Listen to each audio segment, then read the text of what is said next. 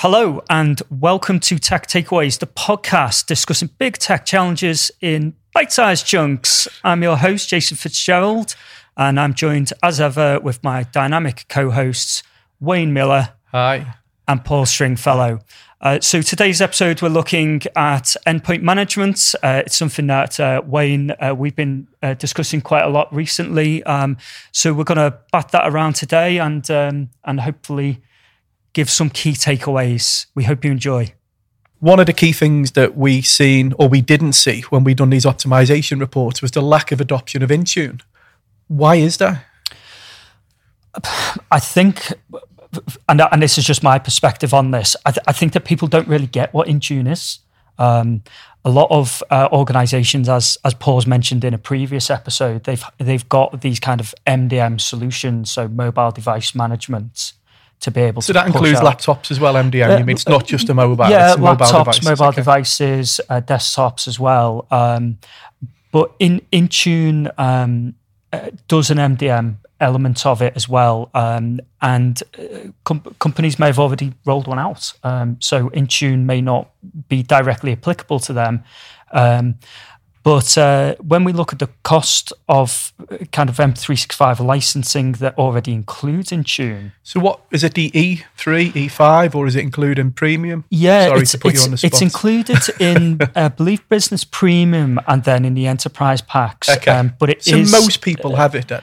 A lot of people have it and don't realise they've got it. Okay. But I mean, for me, one of the most powerful features of Intune is being able to automatically provision devices through autopilot. So the way that this works is essentially we build up a kind of not a gold image because it's not an image, but it's a collection of software and settings, like a profile. A profile of a device, yeah, exactly. Okay. And then we can ship a device directly from manufacturer to the end user. So we don't need to touch it, and the IT team don't need to touch it. IT don't need to do anything with it. All that happens is it goes direct from the vendor once it's ordered, direct to the end user. When the end user signs in, they receive the software, the settings. Because the policy's online. Yeah, sit there for half an hour, brings all the policy. Right, okay, Absolutely. I've got it. So maybe there's a step back we should take here for a moment, because you asked a question at the start about people not adopting Intune. And actually Jason said, so one of the reasons they don't adopt Intune is they've adopted something else to do. But actually one of the things we also see is they've adopted nothing.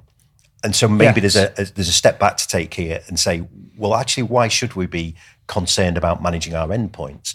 Now, we've talked in previous episodes around the way that organizations have changed, the way that our IT infrastructure has changed. You know, today, roll back 5 years, our IT infrastructure was often, we would go to an office and you would have enterprise IT with access to enterprise IT support. So if something was wrong, you'd get on the phone, you'd call Fred from down in the basement. If you've seen the IT crowd, you know what an IT team looks like. Fred would come wandering up the stairs. He would sort that stuff out. But actually, once we all started, working more remotely, and actually even before 2020, when there was a huge shift, caused by global events, but actually before that, there was already this shift around, I want more flexible working capability. So I want to be able to work from wherever I am. I want to be able to work on different types of devices. And all of that needs managing. And why does it need managing? Mainly for security reasons. So you are looking at a cybersecurity threat, because what we're giving these endpoint devices is access to our intellectual property, our key business systems. And if we're not managing them and having some level of control over them, then we are they become the potential points of breach. So how would you not reintroduce, but introduce it into an environment where you've never had it before and you haven't got anything? How easy is that to do? Yeah, I mean, for me, I think you need to look at very specific use cases of it from the off, because it's capable of doing a lot of things in Intune, and I think you need to be quite targeted with what it is that you're trying to do. And a lot of the engagements that myself and Paul work on are around cybersecurity. So if we take this notion of, if we rewind enterprise IT by 10 years, it's everything's behind a nice firewall, it's perimeter protected, and it's a walled garden. No one can get into that walled garden, and it's nice and protected. But as we've moved towards this kind of modern workplace, more interconnected with cloud services, that perimeter has has kind of disappeared. We need to look at not only how do we secure the data wherever it is in M365 or in Azure, for example, but how do we make sure that the devices that are accessing that data, because ultimately, if your data's in SharePoint online and you're just using a username or password to get in, then anyone can get into that data. And we don't want anyone to get into that data. So we can set policies in Intune that says if the device is compliant, and compliant takes, if it's a known device, so it's a known corporate device, it's being updated, it's got up-to-date antivirus software on it, and it's logging in from a named location, so an office. Okay, so we can look at the geography of where the device is. If it gets into another country, you can't have access to our corporate data. Or we can mark the device as non-compliant until it is back into a known location. Okay. So, non-compliant, you would probably mark it as non-compliant if it's not being updated, or if the antivirus engine is showing as like there's a virus on it and the health of the device isn't good. You'd mark it as non-compliant and therefore deny any access to access corporate data. Okay. Because the opportunity there is, if we don't do that, for ransomware to get into corporate data. So for me, I think that cybersecurity is probably the starting point with a lot of companies within Intune as a way to bolster and control access to M365 data. So that's a policy that you would apply. So if someone sat here today going, I haven't used Intune, I can see all the benefits to it. They've got to look at the policies that they need to apply to their business. They've got to create the policies. They've got to deploy the policies, and then they're becoming compliant. Yeah, but we can help with that as well. Okay. Myself and Paul have delivered a lot of these projects where we work with the customer. I think you've rolled out 30,000 devices at the start of COVID. During lockdown. Yeah, exactly. So, we work to understand what it is that the customer needs from a security, and then we can help implement that from a technical perspective. Well, you asked before about how easy is it to enroll devices into a solution like that. Retrospectively, I know we're talking about Intune a lot here, but actually, there's a broad, for people who've got Intune access, Intune's a really good platform for doing this. Yeah. But there's a broad set of capabilities around this. So maybe there's a couple of questions, isn't there, in this? One is, why should we be doing this? And I think Jason's covered a lot of that in really good detail there in terms of understanding what are the devices that are accessing my infrastructure, and knowing that those devices are updated and under some control. But we've also got this other challenge around bring your own device. So people wanting to use their own devices to access these kind of things. So there are other extensions to that kind of capability that can allow you to look after bring your own device. Because when we're talking about enrollment, there's two things to think about. There's the devices that you as an organization own, so you can enforce a certain type of enrollment. You talked earlier on about Windows Autopilot. Well, one of the things with Autopilot is you automatically enroll into Intune. And actually, if you are moving to 365 and those devices already exist inside of your Azure on-premises directory, you can kind of automatically enroll them into Intune through doing that as well. But beyond that, you can also manually enroll those devices, normally through a relatively simple methodology. You can send them to a link. Actually, first-time devices access Microsoft 365. Well, one of the things that you get the option to is when you open your copy of Word, it will ask you, do you want your company offers management of this pretty much? Do you want to enroll your device? And you can either say, yes, enroll my device, or you might just say, actually, no, just let me have access to this application. And then that's the same with mobile devices, because actually mobile devices are often a bigger challenge in this, that we've, lots of people have got mobile devices.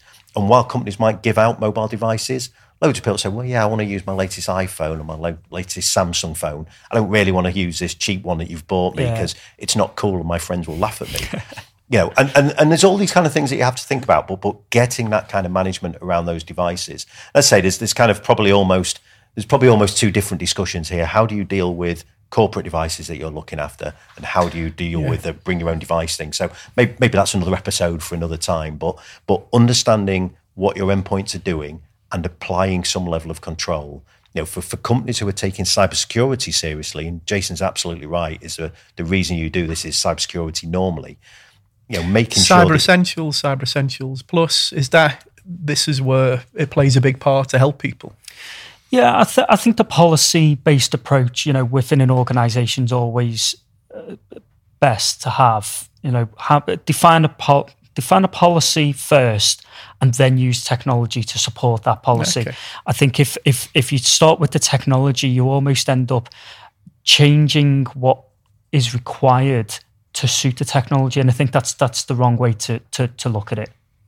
Okay. Well, we spoke to someone last week who was starting with the policies, and he said he was going to send them across, and then we can help him write the policies from a technology perspective. Yeah, so, exactly. Okay, that's a good place to start. And you asked, and if you look about things like Cyber Essentials Plus specifically, they've got requirements in there around endpoint management, around compliance, making sure they're patched. And so you are going to need some kind of tools to be able to do that. But even if you're not pursuing those kind of certifications. Yeah, I mean, I would always recommend to people that you've got to know this stuff. You've got to. We've talked on previous shows about having insight and the difference that some level of insight gives you in terms of decisions that you can make to ensure that you're running your IT. You're optimizing your IT to deliver the best for your business. And it's the same with endpoint devices. Knowing the kind of endpoint devices, knowing what they're doing, allows you to get insight into the kind of things you need to consider as a company, but also to make sure that you are securing your key intellectual property, your business assets. I talk about this a lot. IT is a business asset in the same way buildings, people, and cars are. So treat it accordingly. And often, actually, it doesn't get seen like that. It's a cost center. It's just something. Do we have to spend on IT? But actually, sometimes treat it as an asset in the same way that you treat other assets in the business and invest in it properly. And I think.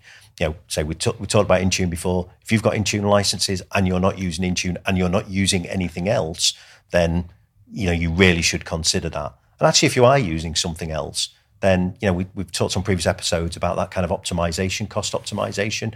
This is a great use case for that. Actually, and we talked about that kind of really big project that we did during lockdown.